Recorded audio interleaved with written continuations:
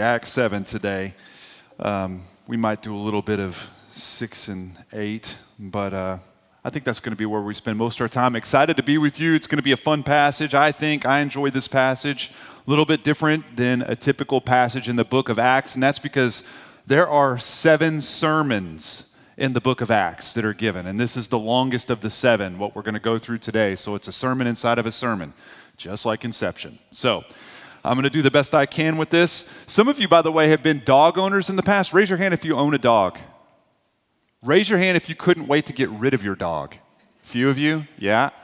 We've been intermittent dog owners as a family in the past, but I grew up with dogs, and this is one thing I knew about dogs. If it's a grumpy dog, you don't want to take away its bone while it's working on it, right?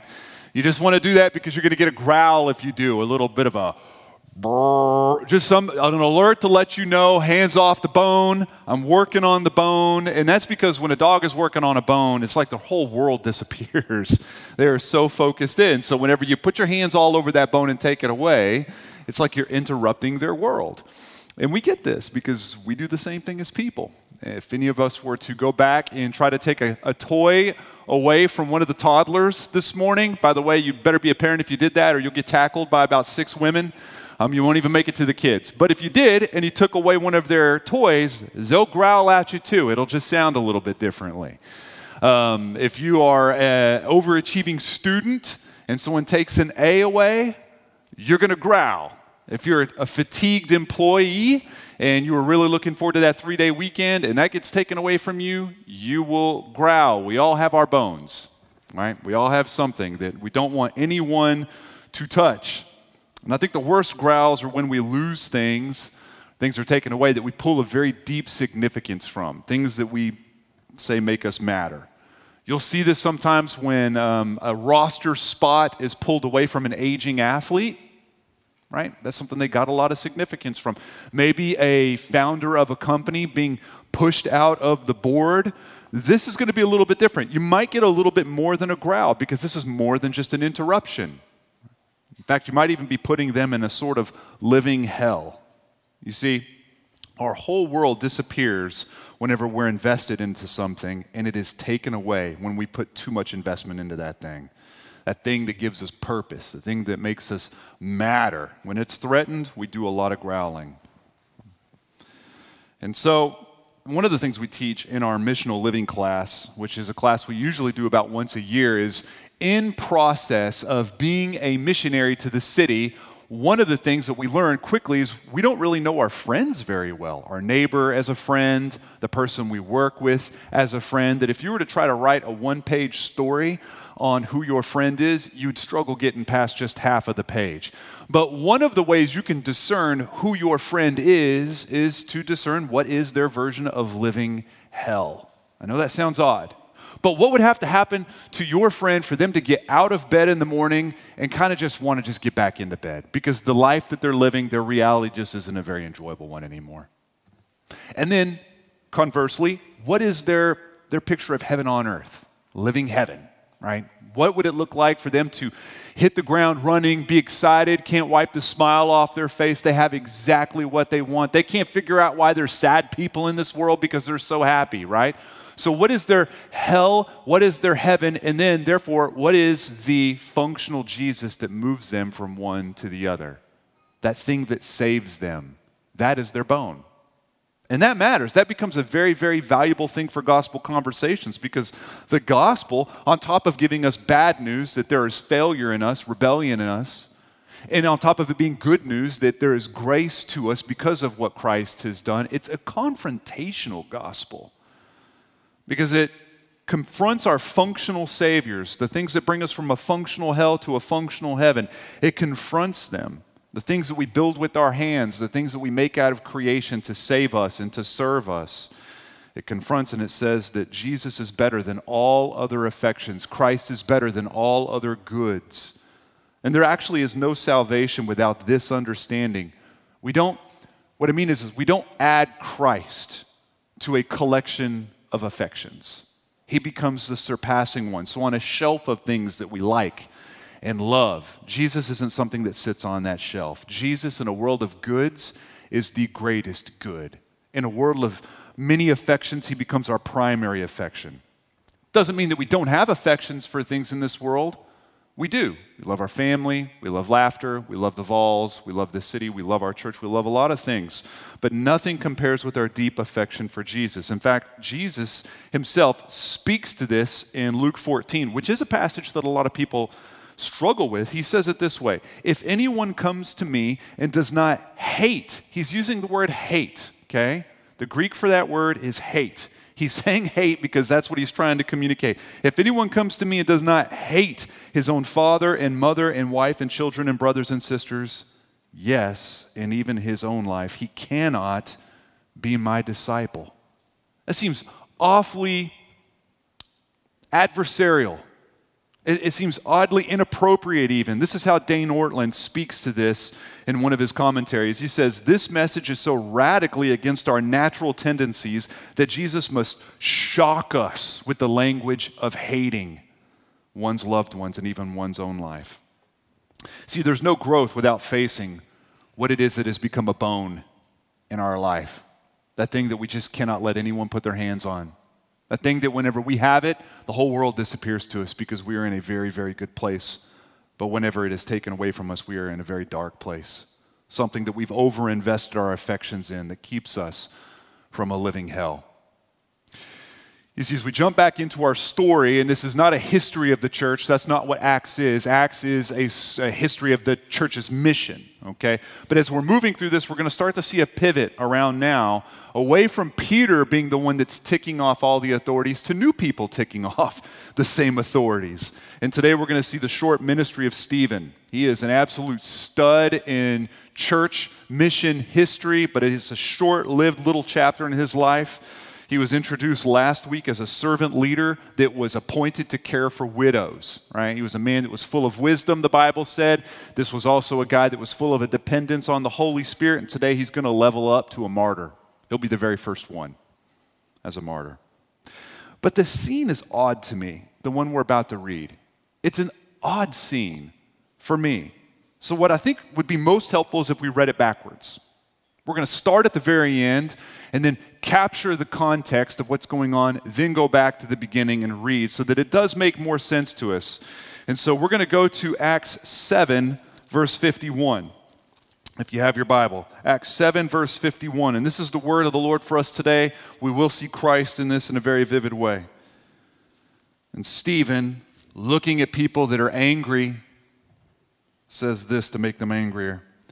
You stiff-necked people, uncircumcised in heart and ears, you always resist the Holy Spirit. As your fathers did, so do you. Which of the prophets did your fathers not persecute? And they killed those who announced beforehand the coming of the righteous one, whom you have now betrayed and murdered.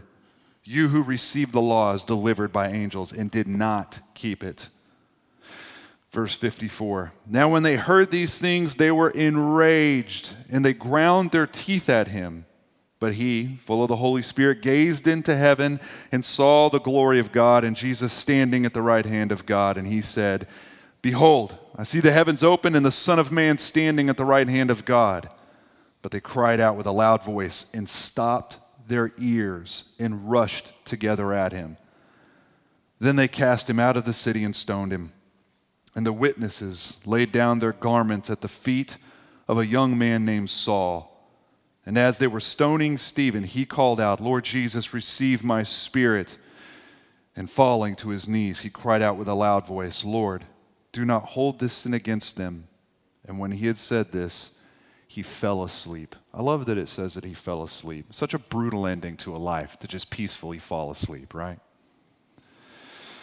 You know, impressively, this guy is forgiving his attackers as they throw rocks.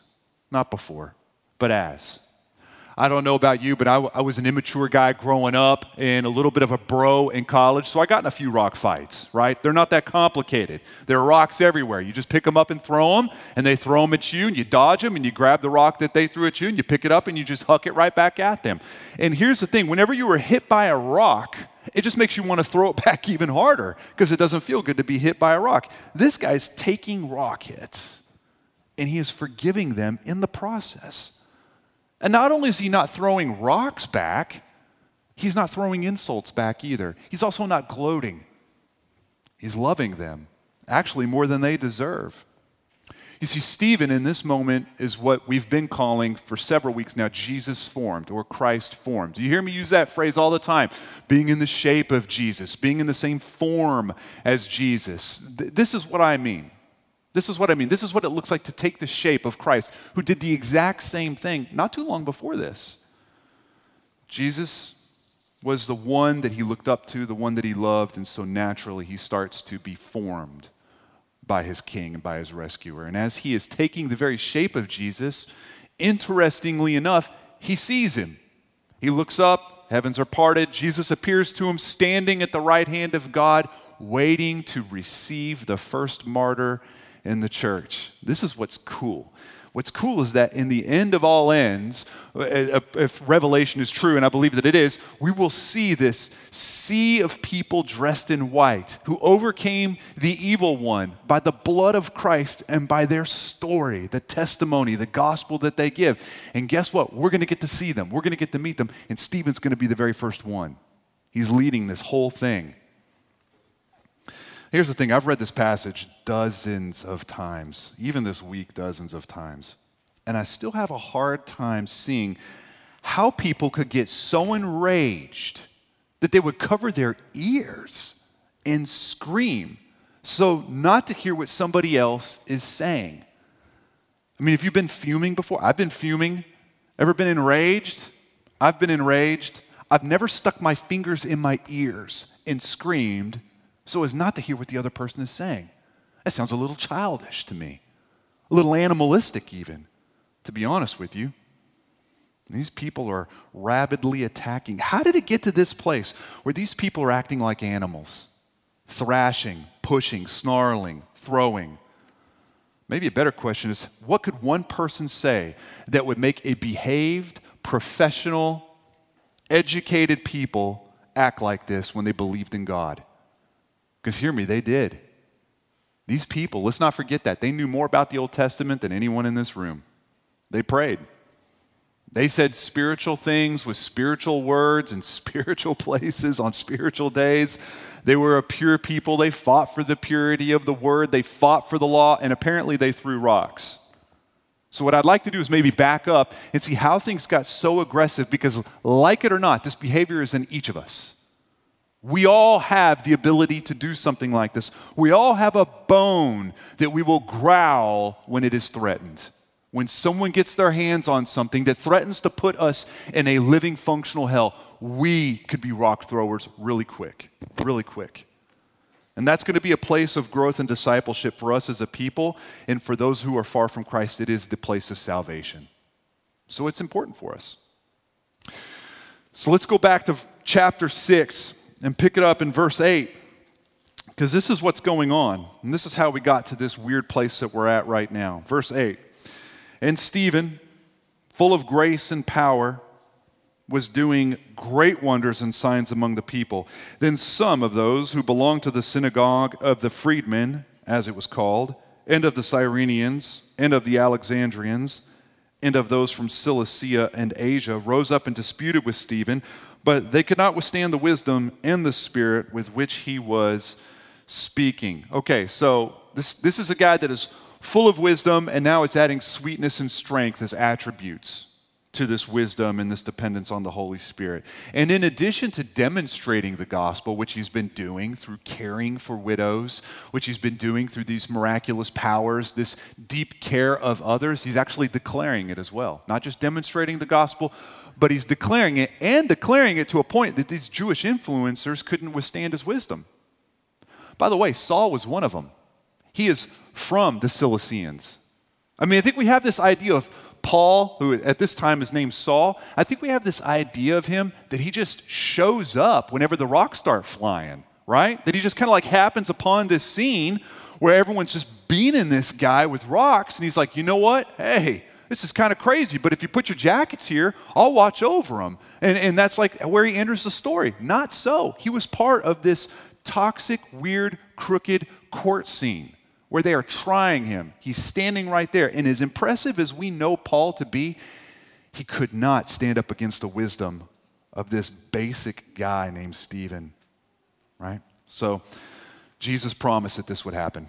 Luke 21, Jesus says, "Settle it therefore in your minds not to meditate beforehand how to answer, for I will give you a mouth and wisdom, which none of your adversaries will be able to withstand or contradict." Infuriatingly, this simple guy cannot be pinned down. They are unable to seminary this guy to death, so they're going to cancel him by smearing his name. That's the next tactic that they use. So look at verse 11.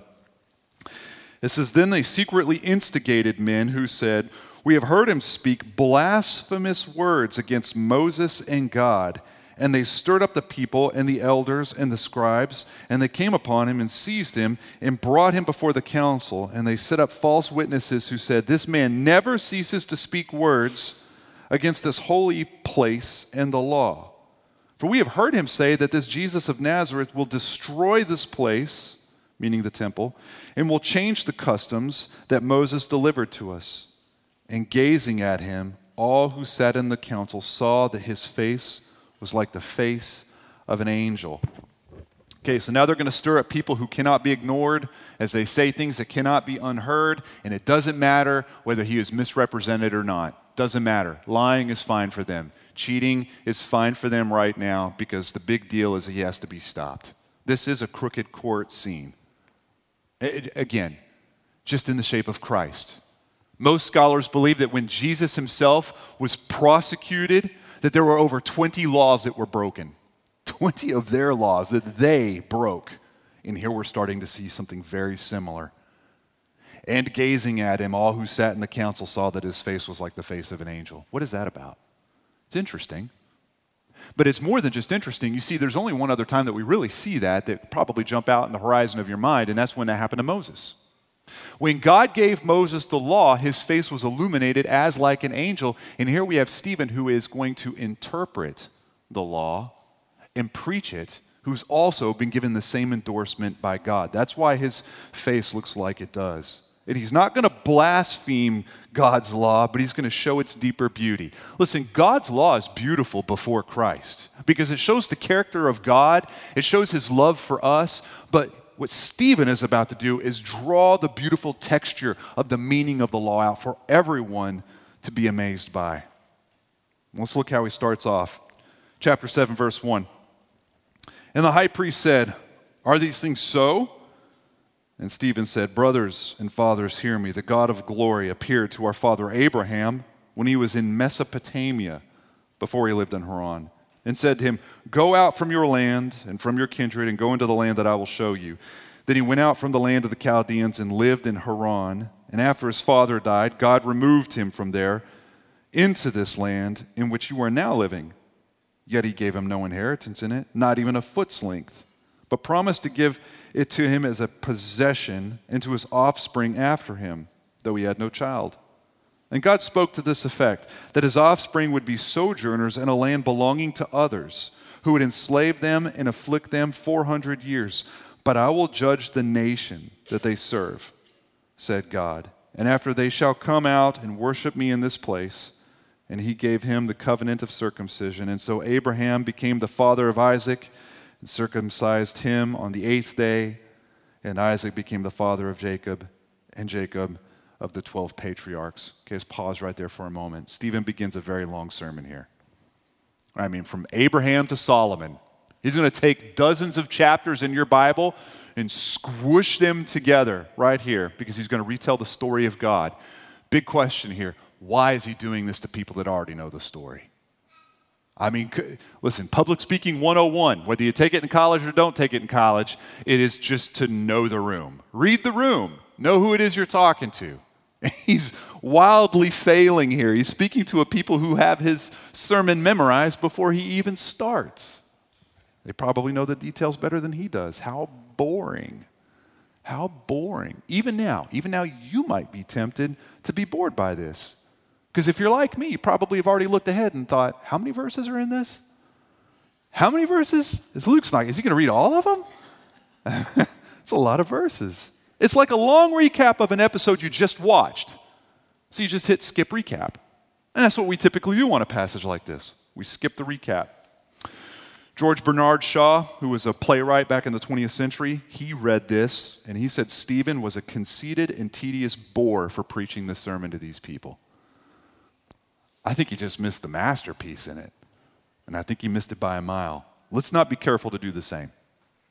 What Stephen is doing here is he's unlocking the Old Testament so that we see its perfect answer. If you want to understand the Old Testament, by the way, you don't consider yourself very learned when it comes to the Old Testament, this is a great passage for you. This is a fantastic passage for us. In fact, we're going to see a couple big ideas that are repeated. They're not the only big ideas, right? But we're doing this in like 38 minutes. So I'm going to give you the two big ones that are going to pertain to where we're going with this passage today. And this is what I consider to be the big idea. One of the big ideas that you're going to see repeatedly through Stephen's sermon is that God is not contained in places made by human hands.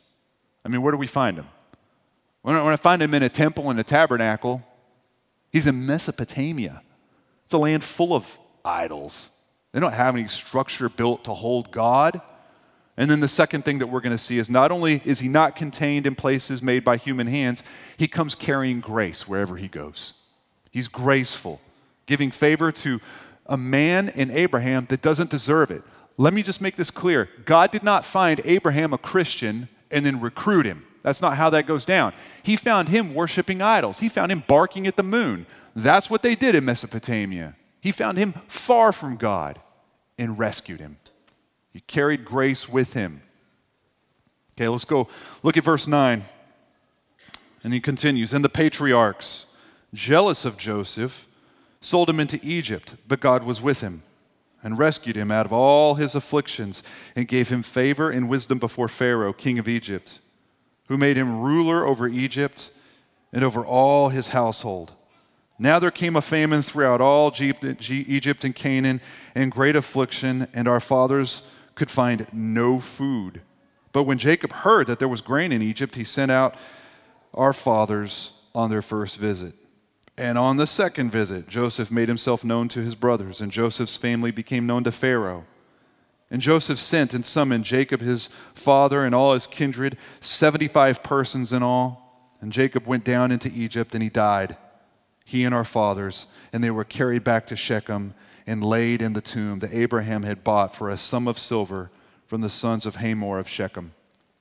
Okay, I mean, you could just tell if you have read the Old Testament, it's like every sentence is a chapter of the Old Testament, so he's flying through this. But again, we're going to see the same 2 points. Remember the basic 2 points. God is not contained in a place made by hands. Where do we find him now? Egypt, another place full of idols and idol worshipers. And what is he doing? He's carrying grace with him, bringing favor not just to a failed man in Joseph, but also to failed groups of people like Egypt and even Joseph's family. I mean, did you notice that Joseph in the story is rejected by his own countrymen? He's a rejected leader. And then Egypt rejects him by putting him in jail before he's elevated. So God doesn't just give Joseph grace in that story. He's giving grace to the Egyptians. He's giving grace to the family of God. Look what it says in verse 17 as we continue to move through this. But as the time of the promise drew near, which God had granted to Abraham, the people increased and multiplied in Egypt, until there arose over Egypt another king who did not know Joseph.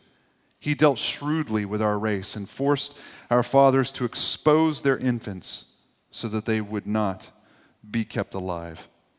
At this time Moses was born, and he was beautiful in God's sight, and he was brought up for 3 months in his father's house. And when he was exposed, Pharaoh's daughter adopted him and brought him up as her son. And Moses was instructed in all the wisdom of the Egyptians, and he was mighty in his words and deeds. And when he was 40 years old, it came into his heart to visit his brothers, the children of Israel. And seeing one of them being wronged, he defended the oppressed man and avenged him by striking down the Egyptian. He supposed that his brothers would understand that God was giving them salvation by his hand, but they did not understand. And on the following day he appeared to them as they were quarreling and tried to reconcile them, saying, "Men, you are brothers. Why do you wrong each other?" But the man who was wronging his neighbor thrust him aside, saying, "Who made you a ruler and a judge over us? Do you want to kill me, just as you killed the Egyptian yesterday?" At this retort, Moses fled and became an exile in the land of Midian, where he became the father of 2 sons. Now, when 40 years had passed, an angel appeared to him in the wilderness of Mount Sinai in a flame of fire in a bush. When Moses saw it, he was amazed at the sight. As he drew near to look, there came from the voice of the Lord, "I am the God of your fathers, the God of Abraham and of Isaac and of Jacob." And Moses trembled and did not dare look. Then the Lord said to him, "Take off the sandals from your feet, for the place you are standing is holy ground. I have surely seen the affliction of my people who are in Egypt, and have heard their groaning, and I have come down to deliver them. And now, come, I will send you to Egypt." This Moses, whom they rejected, saying, "Who made you a ruler and judge?" This man set us both ruler and redeemed by the hand of the angel who appeared to him in the bush. This man led them out, performing wonders and signs in Egypt and at the Red Sea and the wilderness for 40 years. This is the Moses who said to the Israelites, "God will raise up for you a prophet like me from your brothers." This is the one who was in the congregation in the wilderness with the angel who spoke to him at Mount Sinai, and with our fathers. He received living oracles to give to us. Let's pause right there for a moment. Basic 2 principles. God is not contained in a place made by hands. Where is he found now? Not Mesopotamia or Egypt, but in Midian. Midian. And God is once again carrying grace for failed, idol-worshiping people. And just like Joseph, we see a rejected leader in Moses who will eventually lead his people out of slavery. So we're starting to see the same basic 2 principles over and over and over again. None of these would make anyone plug their ears and scream and start looking for rocks. I haven't come across anything inflammatory yet. I haven't tripped on anything that's problematic yet. Well, let's keep going. Verse 39. Our fathers refused to obey him, but thrust him aside, and in their hearts they turned to Egypt, saying to Aaron, "Make for us gods who will go before us. As for this Moses who led us out from the land of Egypt, we do not know what become of him." And they made a calf in those days and offered a sacrifice to the idol and were rejoicing in the works of their hands. But God turned away and gave them over to worship the host of heaven, as it is written in the book of the prophets. "Did you bring to me slain beasts and sacrifices during the 40 years in wilderness, O house of Israel? You took up the tent of Moloch and the star of your god Rephan, the images that you made to worship, and I will send you into exile beyond Babylon." Our fathers had the tent of witness in the wilderness, just as he who spoke to Moses directed him to make it, according to the pattern that he had seen. Okay, again, God is not contained in a place made by hands. But now he's in the wilderness. Now the wilderness. And again, he's showing grace to many who worshiped idols. Now he would destroy some, but the majority of that nation he would carry forth and give them a land dispossessed as an inheritance, as a sign of his grace and his love. In fact, this is how it says it in verse 45. Our fathers in turn brought it in with Joshua, and when they dispossessed the nations that God drove out before our fathers. So it was until the days of David, who found favor in the sight of God and asked to find a dwelling place for the God of Jacob. But it was Solomon who built a house for him. Yet the Most High does not dwell in houses made by hands. As the prophet says, "Heaven is my throne, and the earth is my footstool. What kind of house are you going to build for me, says the Lord? Or what is the place of my rest? Did not my hand make all these things?" And there it is. There it is. Stephen drawing attention to God showing up wherever he wants, carrying grace with him.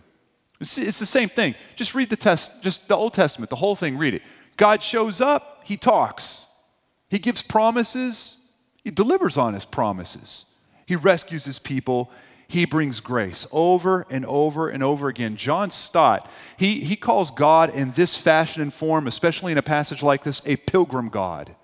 always found traveling, always found in a place like Midian, always in a place like Egypt or the wilderness, bringing grace to be with his people. He is unanchored to an address. We can't build anything with our hands. And to be clear, there's nothing wrong with a temple or a tabernacle. God actually asked his people to build those, and he said that they were very good. But those would be places for God to bring his presence, not a place for him to call home. Not his home, not his residence. And here's the big key. We can't imprison God. We can't contain him and anchor him to an address. After all, what could we make that would contain God? Where would he rest, as he says? I mean, creation is his footstool. What on earth could we build? You see, the main accusation against Stephen right now is that Jesus said he would destroy the temple. Now that's totally misrepresented. Not that they cared any, but it's misrepresented. But, I mean, let's be honest. Jesus would, in fact, make the temple obsolete because he's going to replace it. He's going to be the perfection of it. He himself would be God's presence on earth. Jesus is the presence of God among mankind. Again, not contained in a house made by human hands, but in the Son of God himself. That's why he's named Emmanuel, God with us. And after we hurt him and destroyed him with our hands, and he is resurrected by the power of God, he sends his Spirit to the church to dwell with us, and now we are the living temple of the living God. And God is with us, Emmanuel, again, not in a place made with human hands. He's here with us now, today. Now this is what is going to take their bone away.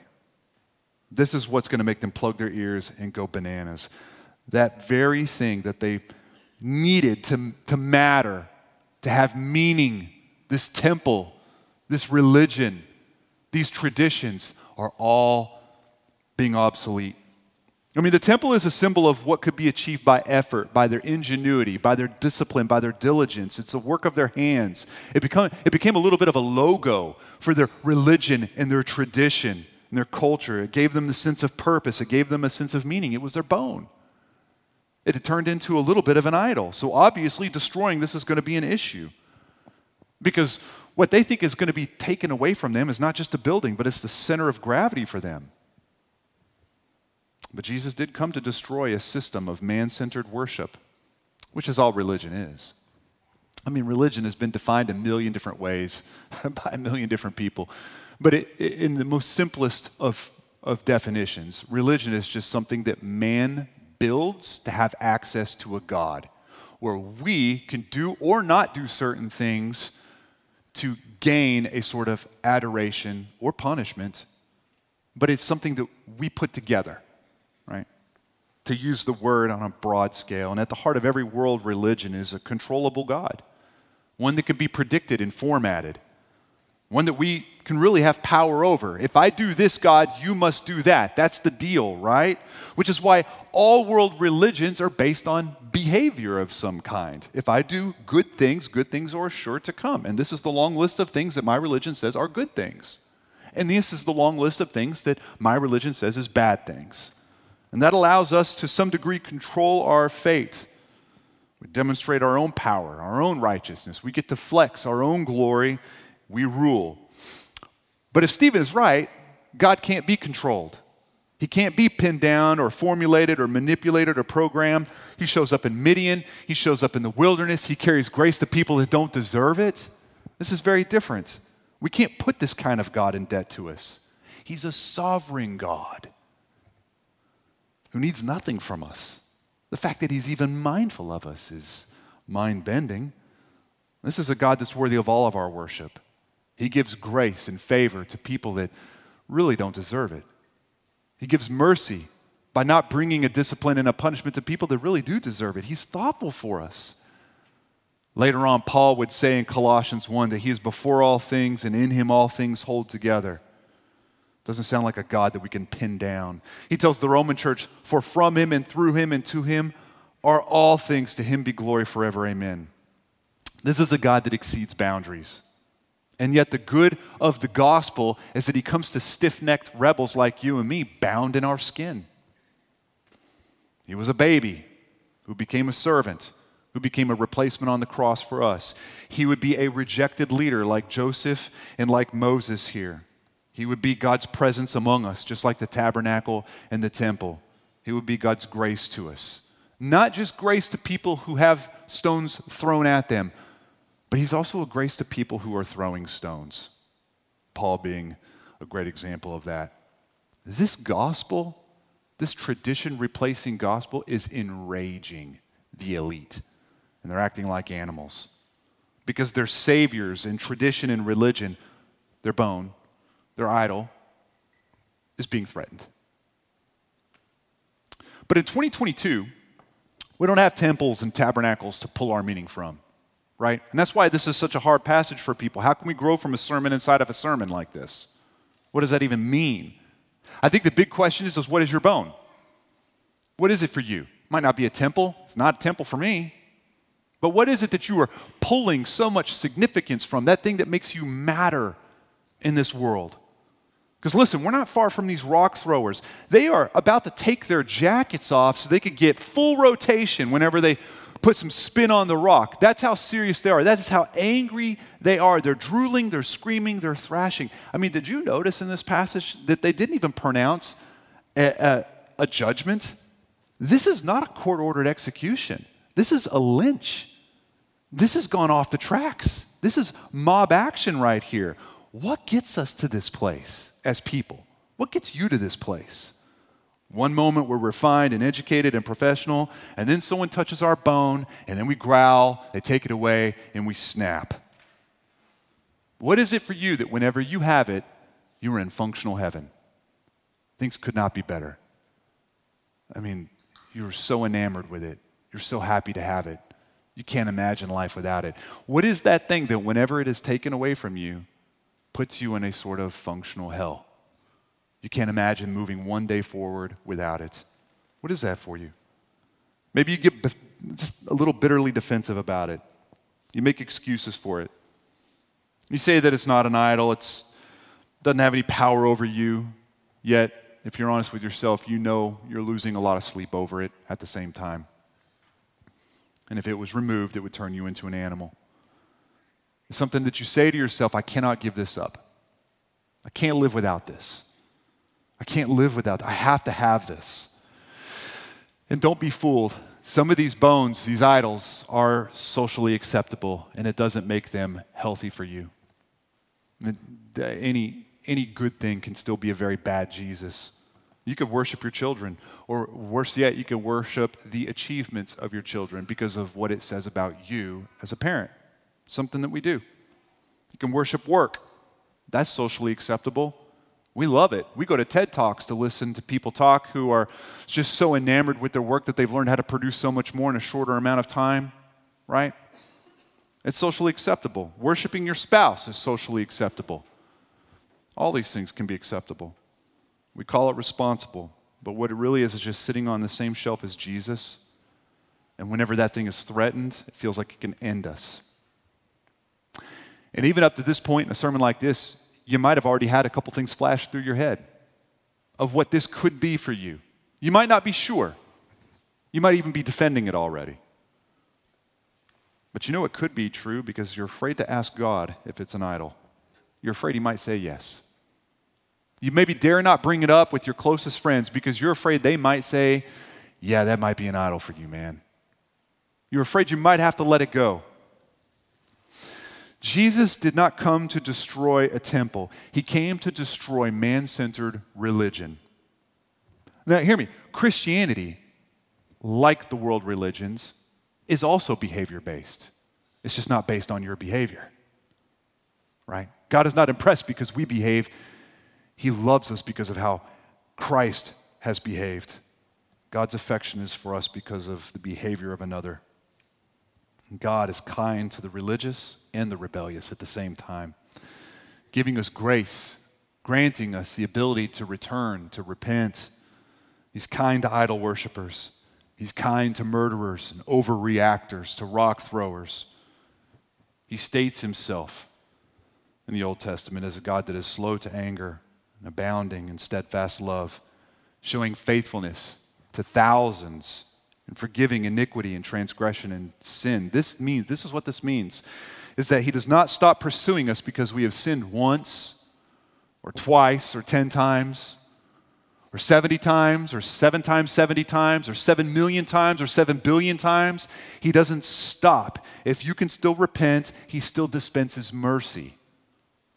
It's one of the beautiful aspects of what the gospel is. Here's my question. If all of that is true, then what can we make with our hands? What kind of tradition, religion, what can we find in creation that can give us this level of adoration and love? What can replace what the gospel describes? All other small gods will leave us. Listen, kids rebel. Spouses die. Reputations can be ruined. Jobs can be lost. Even good things make horrible gods. But the beauty is God never leaves us, and so we'll never lose meaning. We'll never stop mattering because of who God is for us. We'll never find a functional living hell because he goes before us. He is Emmanuel, and he carries grace. And as I've said a few other times, if you are a Christian, this is as bad as it gets. This is as bad as it gets for you. I mean, you're going to have bad days for sure. You're going to mourn. You're going to travail. You're going to have difficult days. But as we walk on this landscape of broken glass and jagged edges, and we just feel the heat from a crooked and broken creation, this is as bad as it gets because our God never leaves us. Pulling meaning from the world will have you always walk in this tightrope between heaven and hell. Always. So friend, listen, when you growl, know that that's an area for repentance. Something has been elevated above Jesus. Something. I mean, sure, we're going to endure sadness when things fall away from us. But when we act like animals, when we start looking for rocks, that's the point where we repent. We've made an idol. Our heart's very good at it. We'll always make idols. So we repent. And we don't just repent for making an idol. We don't even just repent for overreacting. But we also find a place of repentance for what we don't believe to be true about God. Where is it that we call God a liar? We learned about this in some of our missional communities as we move through some of that material, that behind every sin is an accusation that God is not telling the truth about something. It's a place of unbelief. It's a moment where we say God is not good, or God is not graceful, or he is not great. He's not glorious. He is not something. So we don't just repent for maybe losing our cool a little bit. We don't repent for just making a small idol. We repent for the moment where we say, God, you are not who you say you are. I've called you a liar. I've thought you to be a liar by how I've carried myself. That unbelief, that's a seed of many sins and much unhappiness. And there's going to be room for us to repent there as a church. And listen, if you're far from Christ, you're watching online, or maybe even you're here, I think one thing we can agree on, even though we might not agree on a bunch, I don't know where you're at, but the small Jesuses that you've had in your life, they've been ripping you off as long as you can remember. Ripping you off. Totally making promises, never delivering. Always talking, always saying that you just got to give a little bit more. But this is the mathematics behind idol worshiping. It's one of diminishing returns. You keep giving more and more, and it just keeps giving less and less. But it always promises that if you give a little bit more, you'll finally have that functional heaven on earth. But it never comes, does it? It never comes. It's because it's lying to you. Idols cannot save you. They cannot keep their promises. Christ, however, is our promise maker and our promise keeper. And he brings all the comfort and identity and grace and goodness that the human heart could possibly contain. So much that a guy like Stephen, so sweet and strong and wise, is getting hit with rocks meant to kill him to the place where he crumbles to his knees to cry out. And what do we get out of this? Acts 8, 1-3. This is how that little part of the story ends. And Saul approved of his execution. And there arose on that day a great persecution against the church in Jerusalem, and they were all scattered throughout the regions of Judea and Samaria, except the apostles. Devout men buried Stephen and made great lamentation over him. But Saul was ravaging the church, and entering house after house, he dragged off men and women and committed them to prison. Okay, that might be true. I will tell you, though, when we get to Acts 20, you'll find out quickly that this moment right here, jackets at his feet, blood on the ground, this stained Paul's soul. He remembered it. Acts 20, he starts to reminisce over how the blood fell from Stephen as it did from Christ. I could never know this, but I think if there was one human being that was really helpful in the salvation of Paul, I think it was Stephen here. Just a deacon, just serving widows, just putting his time in, just trying to be helpful. This just never left his memory. How many people holding coats right now, supervising evil acts today, are going to be tomorrow's apostles? How encouraging is that thought? Right? How many aggressive rock throwers are going to be tomorrow's pastors and church planters and counselors and seminary professors and deacons and housewives and husbands and employers and employees and CEOs and community group leaders and co-leaders, and how many? I mean, this is exciting for me. We have so much work to do as a church, or rather I should say Jesus has so much work to do through a faithful church. But I do think it all starts with, what is it that you cannot live without? What can we not live without? Because as we make disciples or children, we have to ask, are they going to see idols in our life? Are they going to see bones in our life? Or a posture of, I surrender all. I surrender all, which you're going to sing here in just a little bit. You're going to sing that. And I didn't know that when I first put this sermon together. It's just something providential that the Lord put together. It's an old song from the 1800s, an old hymn. And it kind of just went away. And then it came back during the Crusades, during Billy Graham. Billy Graham made it popular again, and it kind of has not fallen out of rotation ever since Billy Graham. And I remember being a kid and listening to my parents' car radio as they would listen to these hymns when they were Christians, and I thought, this has got to be, I don't know, I'm not given to exaggeration except for every day, but I would say this is the most boring hymn I've ever heard in my entire life. I mean, I don't know how he hasn't just fallen asleep at the wheel and pulled the car into a ditch. It is that boring, I surrender all. It has this drone, just as a kid, I thought, this is horrible. But I'm telling you, as a Christian, when I didn't just sing it, but I gave it, I embodied it, I felt it, I promised it, I stepped into the hymn, it became life-changing. All to Jesus I surrender. All to him I freely give. I'm picturing a Stephen on his knees, one breath away from death, as he's forgiving, rock-throwing, stiff-necked people. All to him I freely give. I will ever love and trust him. In his presence daily live. That is the posture of a heart that has no bones. That's the posture of a heart that when idols come up, they are quickly put down. Even though they mostly go down screaming, they get put down.